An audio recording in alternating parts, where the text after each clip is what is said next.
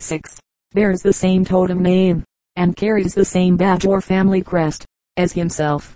A man descended from the crane, and whose family name is Crane, cannot marry a woman whose family name is Crane. He must marry a woman of the wolf, or turtle, or swan, or other name, and her children keep her family title, not his.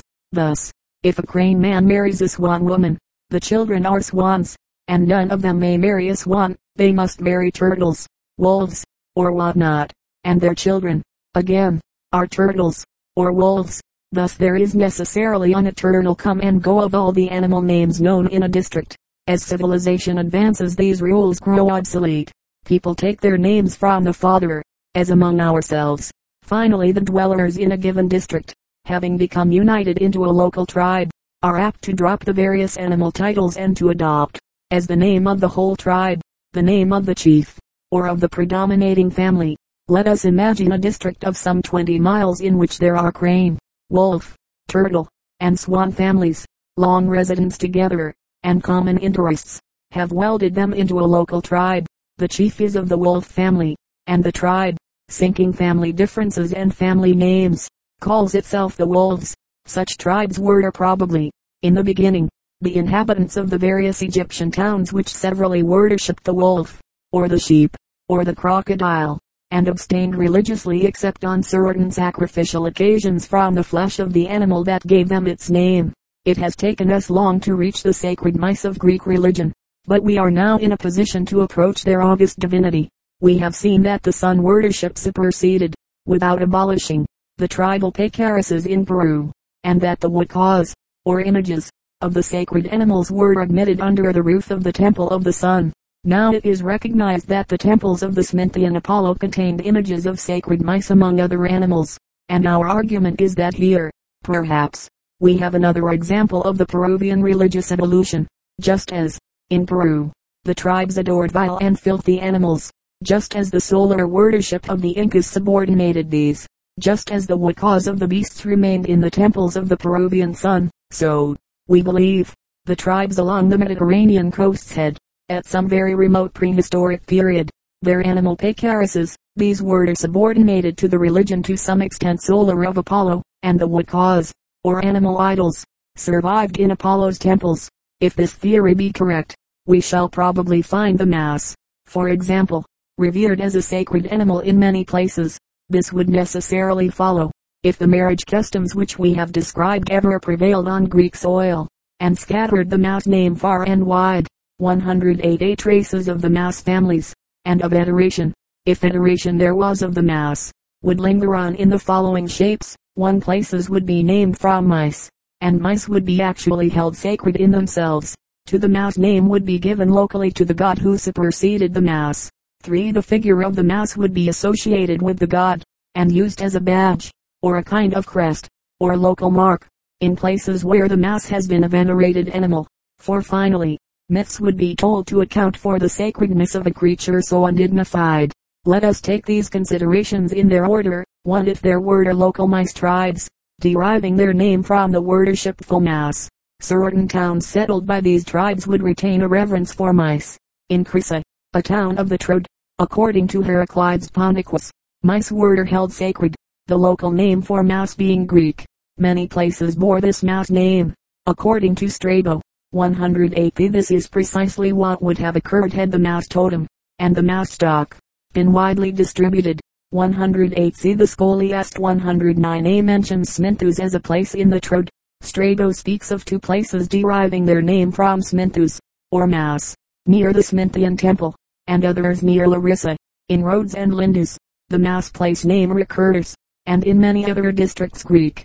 Strabo x 486 names Careshus, and Puisa, in Ceos, among the other places which had Sminthian temples, and, presumably, were once centers of tribes named after the mouse. Here, then, are a number of localities in which the mouse Apollo was adored, and where the old mouse name lingered. That the mice were actually held sacred in their proper persons we learn from Ilion. The dwellers in Haemaxitus of the Troad worship mice. Says Ilion, in the temple of Apollo Smintheus, mice are nourished, and food is offered to them, at the public expense, and white mice dwell beneath the altar. 109b. In the same way we found that the Peruvians federal their sacred beasts on what they usually saw them eat. To the second point in our argument has already been sufficiently demonstrated. The mouse name Smintheus was given to Apollo in all the places mentioned by Strabo, and many others. 3. The figure of the mouse will be associated with the god, and used as a badge, or crest, or local mark, in places where the mouse has been a venerated animal. The passage already quoted from Ilion informs us that there stood an effigy of the mouse beside the tripod of Apollo, in Crisa, according to Strabo XIII. 604. The statue of Apollo Smintheus had a mouse beneath his foot. The mouse on the tripod of Apollo is represented on a bas-relief illustrating the plague, and the offerings of the Greeks to Apollo Smintheus, as described in the first book of the Iliad. 110a. The mouse is a not uncommon local badge or crest in Greece. The animals whose figures are stamped on coins, like the Athenian owl, are the most ancient marks of cities. It is a plausible conjecture that, just as the Iroquois when they signed treaties with the Europeans used their totems bear, wolf, and turtle as seals, 110b. So the animals on archaic Greek city coins represented crests or badges which, at some far more remote period, had been totems. The Argives, according to Pollux, 110c, stamped the mouse on their coins. 110d. As there was a temple of Apollo Smintheus in Tenedos, we naturally hear of a mouse on the coins of the island. 111a. Gulzio has published one of these mouse coins. The people of Metapontum stamped their money with a mouse gnawing an ear of corn. The people of Cumae employed a mouse dormant. Pauli fancied that certain mice on Roman medals might be connected with the family of Muse, but this is rather guesswork. 111b. We have now shown traces, at least, of various ways in which an early tribal religion of the mouse Pecarissa, as the Peruvians said, may have been perpetuated. When we consider that the superseding of the mouse by Apollo must have occurred, if it did occur, long before Homer, we may rather wonder that the mouse left his mark on Greek religion so long. We have seen mice revered, a god with a mouse name, the mouse name recurring in many places, the woodcon, or idol, of the mouse preserved in the temples of the god, and the mouse badge used in several widely severed localities. It remains for to examine the myths about mice. These, in our opinion, were probably told to account for the presence of the woodcon of the mouse in temples, and for the occurrence of the animal in religion, and his connection with Apollo. A singular mouse myth, narrated by Herodotus, is worth examining for reasons which will appear later, though the events are said to have happened on Egyptian soil. 111c. According to Herodotus, one Sethos, a priest of Hephaestus Ptah, was king of Egypt. He had disgraced the military class, and he found himself without an army when Sennacherib invaded his country. Sethos fell asleep in the temple, and the god, appearing to him in a vision, told him that divine succor would come to the Egyptians. 112a. In the night before the battle, field mice gnawed the quivers and shield handles of the foe, who fled on finding themselves thus disarmed. And now, says Herodotus, there standeth the stone image of this king in the temple of Hephaestus, and in the hand of the image a mouse, and there is this inscription, let whoso looketh on me be pious. Professor Sayce 112b holds that there was no such person as Sethos, but that the legend is evidently Egyptian, not Greek, and the name of Sennacherib, as well as the fact of the Assyrian attack, is correct. The legend also, though Egyptian, is an echo of the biblical account of the destruction of the Assyrian army, an account which omits the mice. As to the mice, here, says Professor Sayce, we have to do again with the Greek Dragomansik. The story of Sethos was attached to the statue of some deity which was supposed to hold a mouse in its hand.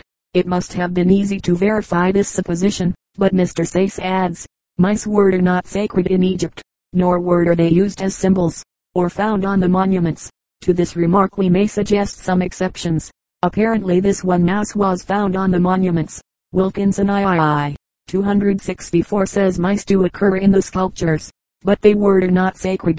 Rats, however, were certainly sacred, and as little distinction is taken, in myth, between rats and mice as between rabbits and hares. The rat was sacred to Ra, the sun god, and like all totems was not to be eaten. 113a. This association of the rat and the sun cannot but remind us of Apollo and his mouse. According to Strabo, a certain city of Egypt did worship the shrew mouse, the Athribidi, or dwellers in Crocodilopolis, are the people to whom he attributes this cult, which he mentions XVI 813 among the other local animal worships of Egypt. 113b. Several porcelain examples of the field mouse sacred to Horus, commonly called Apollo by the Greeks, may be seen in the British Museum. That rats and field mice were sacred in Egypt, then, we may believe on the evidence of the ritual, of Strabo, and of many relics of Egyptian art. Herodotus, moreover, is credited when he says that the statue had a mouse on its hand. Elsewhere, it is certain that the story of mice gnawing the bowstrings occurs frequently as an explanation of mouse worship. One of the Trojan mouse stories ran that emigrants had set out in prehistoric times from Crete. The oracle advised them to settle wherever they were attacked by the children of the soil. At Haemaxitus in the Troad, they were assailed in the night by mice, which ate all that was edible of their armor and bowstrings. The colonists made up their mind that these mice were the children of the soil, settled there, and adored the mouse Apollo. 114a. A myth of this sort may either be a story invented to explain the mouse name, or a mouse tribe, like the Red Indian wolves, or crows, may actually have been settled on the spot, and may even have resisted invasion. 114b. Another myth of the Troad accounted for the worship of the mouse Apollo on the hypothesis that he had once freed the land from mice, like the Pied Piper of Hamelin, whose pipe, still serviceable, is said to have been found in his grave by men who were digging a mine. 114c. Stories like these, stories attributing some great deliverance to the mouse, or some deliverance from mice to the god, would naturally spring up among people puzzled by their own worship of the mouse god or of the mouse. We have explained the religious character of mice as the relics of a past age in which the mouse had been a totem and mouse family names had been widely diffused. That there are, and have been, mice totems and mouse family names among Semitic stocks round the Mediterranean is proved by Professor Robertson Smith. 115a. 8per. The mouse is an Edomite name, apparently a stock name, as the jerboa and another mouse name are among the Arabs. The same name occurs in Judah, where totemism exists. The members of each stock either do not eat the ancestral animal at all, or only eat him on rare sacrificial occasions. The totem of a hostile stock may be eaten by way of insult. In the case of the mouse, Isaiah seems to refer to one or other of these practices. Uxgai, they that sanctify themselves, and purify themselves in the gardens behind one tree in the midst, eating swine's flesh, and the abomination, and the mouse, shall be consumed together, saith the Lord. This is like the Egyptian prohibition to eat the abominable, that island taboo or forbidden red of Ara. If the unclean animals of Israel were originally the totems of each clan, then the mouse was a totem. 115b. For the chosen people were forbidden to eat the weasel, and the mouse, and the tortoise after his kind, that unclean beasts, beasts not to be eaten, were originally totems. Professor Robertson Smith infers from Ezekiel VII 10:11, where we find 70 of the elders of Israel that island, the heads of houses, worshipping in a chamber which had on its walls the figures of all manner of unclean tabooed creeping things, and quadrupeds, even all the idols of the house of Israel. Some have too hastily concluded that the mouse was a sacred animal among the neighboring Philistines. After the Philistines had captured the ark and set it in the house of Dagon, the people were smitten with disease. They therefore, in accordance with a well-known savage magical practice, made 5 golden representations of the diseased part, and 5 golden mice, as a trespass offering to the Lord of Israel, and so restored the ark. Such votive offerings are common still in Catholic countries, and the mice of gold by no means prove that the Philistines had ever worshipped mice. Turning to India from the Mediterranean basin, and the Aryan, Semitic, and Egyptian tribes on its coasts, we find that the mouse was the sacred animal of Rudra. The mouse, Rudra, is thy beast, says the Yajurveda, as rendered by Grahman in his Apollo Smintheus. Grahman recognizes in Rudra a deity with most of the characteristics of Apollo. In later Indian mythology, the mouse is an attribute of Gainka, who, like Apollo Smintheus, is represented in art with his foot upon a mouse. Such are the chief appearances of the mouse in ancient religion. If he really was a Semitic totem, it may, perhaps, be argued that his prevalence in connection with Apollo is the result of a Semitic leaven in Hellenism. Hellenic invaders may have found Semitic mouse tribes at home, and incorporated the alien stock deity with their own Apollo worship. In that case the mouse, while still originally a totem, would not be an Aryan totem, but probably the myths and rites of the mass, and their diffusion, are more plausibly explained on our theory than on that of Dagobernades. The pagan sun god crushes under his foot the mass of night. When the cat's away, the mice may play. The shadows of night dance when the moon is absent. 117a. This is one of the quaintest pieces of mythological logic. Obviously, when the moon is away, the mice the shadows cannot play. There is no light to produce a shadow.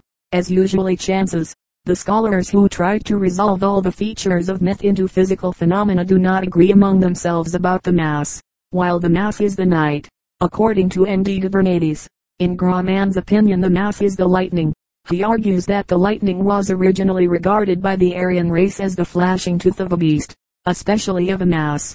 Afterwards men came to identify the beast with his teeth, and, behold, the lightning and the mouse are convertible mythical terms. Now it is perfectly true that savages regard many elemental phenomena, from eclipses to the rainbow, as the result of the action of animals. The rainbow is a serpent. 117b. Thunder is caused by the thunder bird, who has actually been shot in Dakota, and who is familiar to the Zulus, while rain is the milk of a heavenly cow, an idea recurring in the Zendavesta. But it does not follow because savages believe in these meteorological beasts that all the beasts in myth were originally meteorological. Man raised a serpent to the skies, perhaps, but his interest in the animal began on earth, not in the clouds. It is excessively improbable, and quite unproved, that any race ever regarded lightning as the flashes of a mouse's teeth. The hypothesis is a chedestri, like the opposite hypothesis about the mouse of night. In these, and all the other current theories of the Sminthean Apollo, the widely diffused worship of ordinary mice, and such small deer, has been either wholly neglected, or explained by the first theory of symbolism that occurred to the conjecture of a civilized observer. The facts of savage animal worship, and their relations to totemism, seem still unknown to or unappreciated by scholars, with the exception of Mr. Sayce, who recognizes totemism as the origin of the zoomorphic element in Egyptian religion. Our explanation, whether adequate or not, is not founded on an isolated case. If Apollo superseded and absorbed the worship of the mouse, he did no less for the wolf, the ram, the dolphin, and several other animals whose images were associated with his own. The Greek religion was more refined and anthropomorphic than that of Egypt.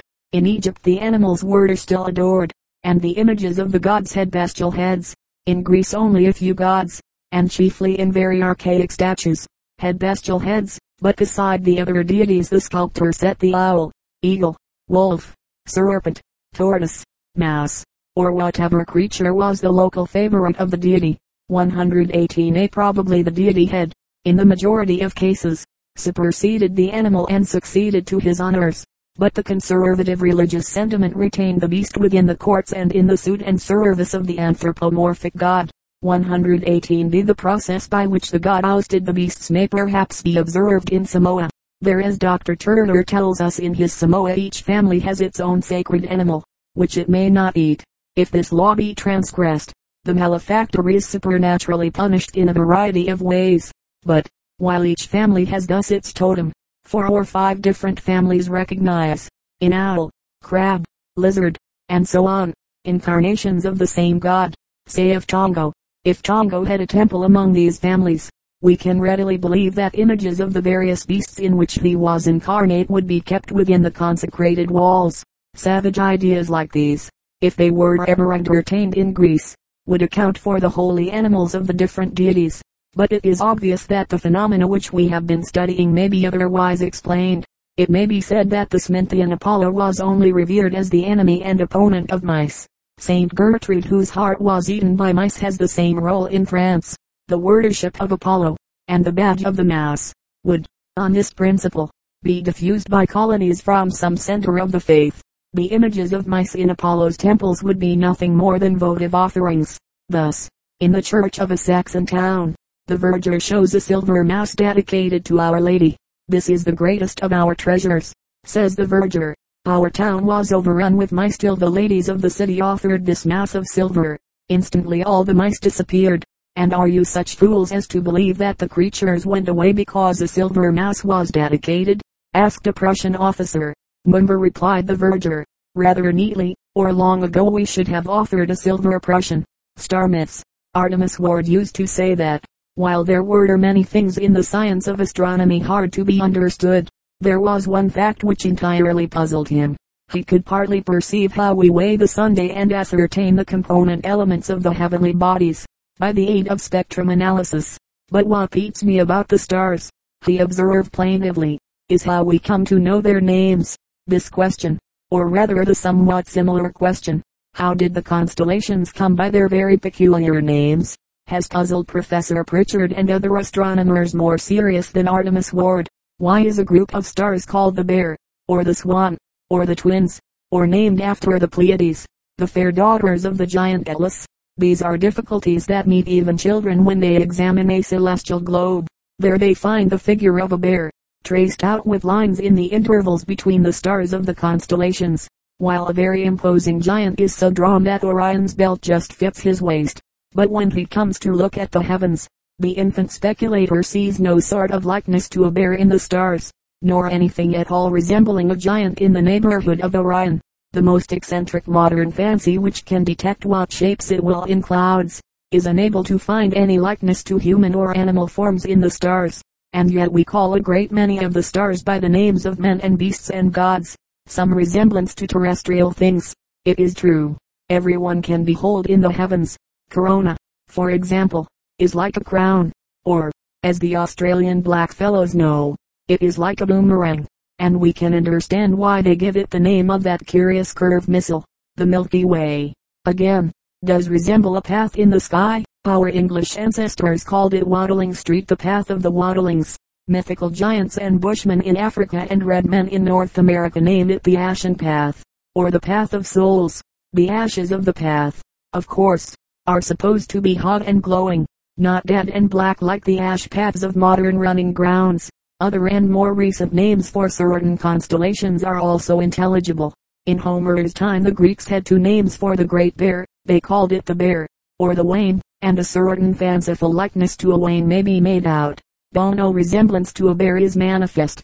In the United States the same constellation is popularly styled the Dipper, and everyone may observe the likeness to a dipper or toddy ladle. But these resemblances take us only a little way towards appellations. We know that we derive many of the names straight from the Greek, but whence did the Greeks get them? Some, it is said, from the Chaldeans, but whence did they reach the Chaldeans? To this we shall return later. But, as to early Greek star lore, Gogay, the author of L'Origine de Lois, a rather learned but too speculative work of the last century, makes the following characteristic remarks. The Greeks received their astronomy from Prometheus. This prince, as far as history teaches us, made his observations on Mount Caucasus. That was the 18th century's method of interpreting mythology. The myth preserved in the Prometheus Bound of Aeschylus tells us that Zeus crucified the Titan on Mount Caucasus. The French philosopher, rejecting the supernatural elements of the tale, makes up his mind that Prometheus was a prince of a scientific bent, and that he established his observatory on the frosty Caucasus. But, even admitting this, why did Prometheus give the stars animal names? Gogay easily explains this by a hypothetical account of the manners of primitive men. The earliest peoples, he says, must have used writing for purposes of astronomical science.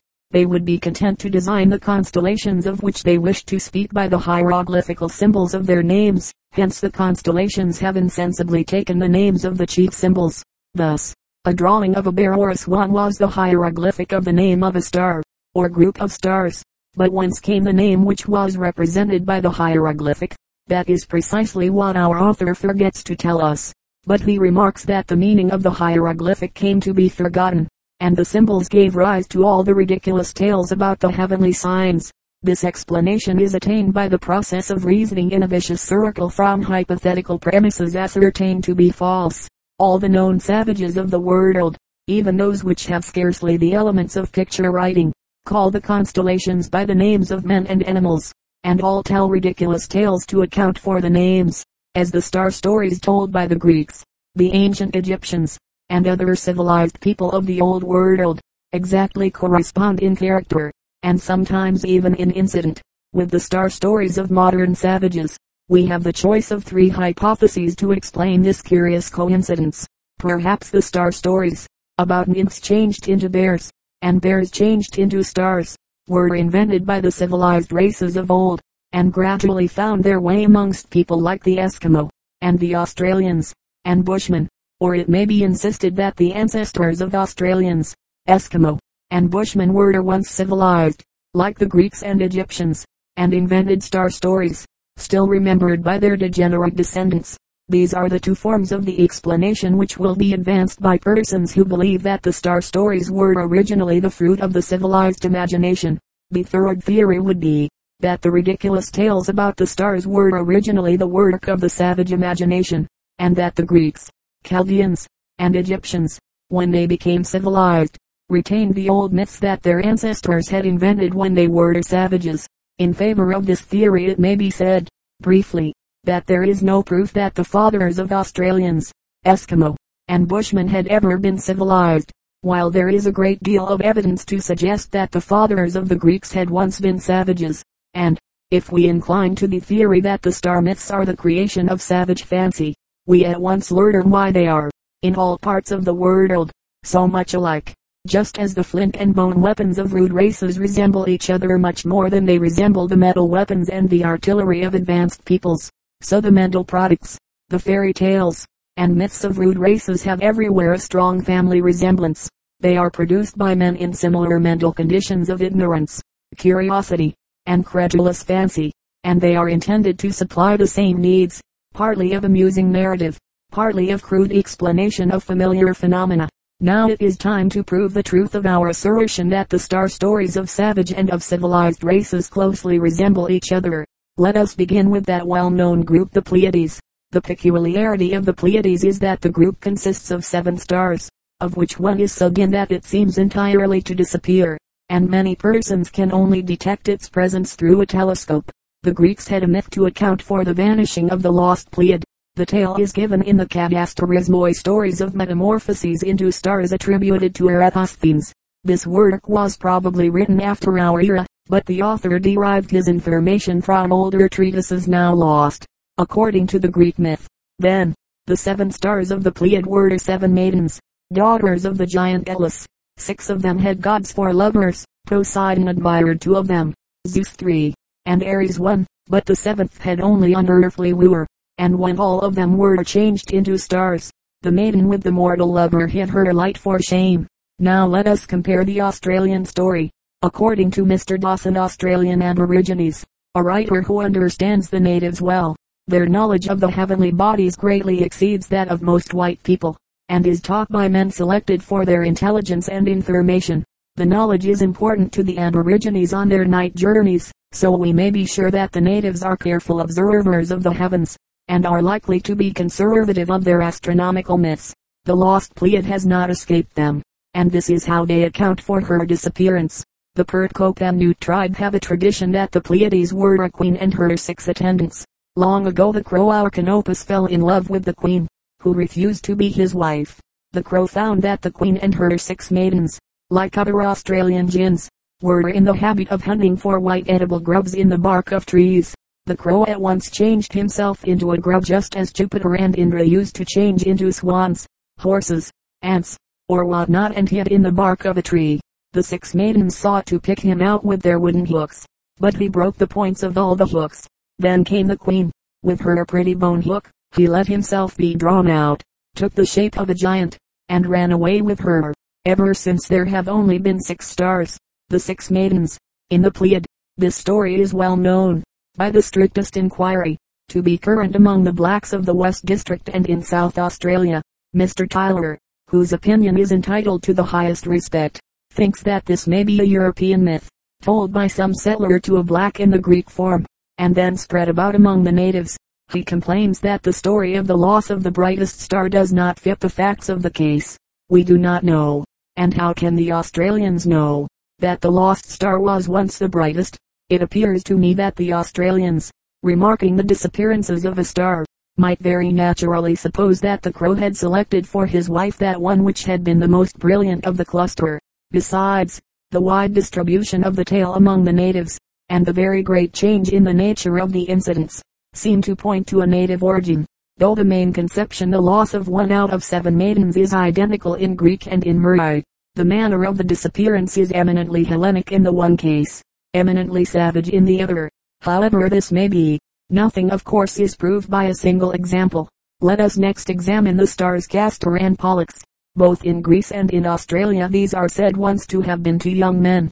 In the Catasterismoi, already spoken of, we read, the twins, or Dioscoroi. They were nurtured in Lacedaemon, and were famous for their brotherly love. Wherefore, Zeus, desiring to make their memory immortal, placed them both among the stars. In Australia, according to Mr. Brooksmith and Origines of Victoria, Turre Castor and Wangel Pollux are 2 young men who pursue Purra and kill him at the commencement of the great heat. Kunar Turum, the mirage is the smoke of the fire by which they roast him. In Greece it was not Castor and Pollux, but Orion who was the great hunter placed among the stars.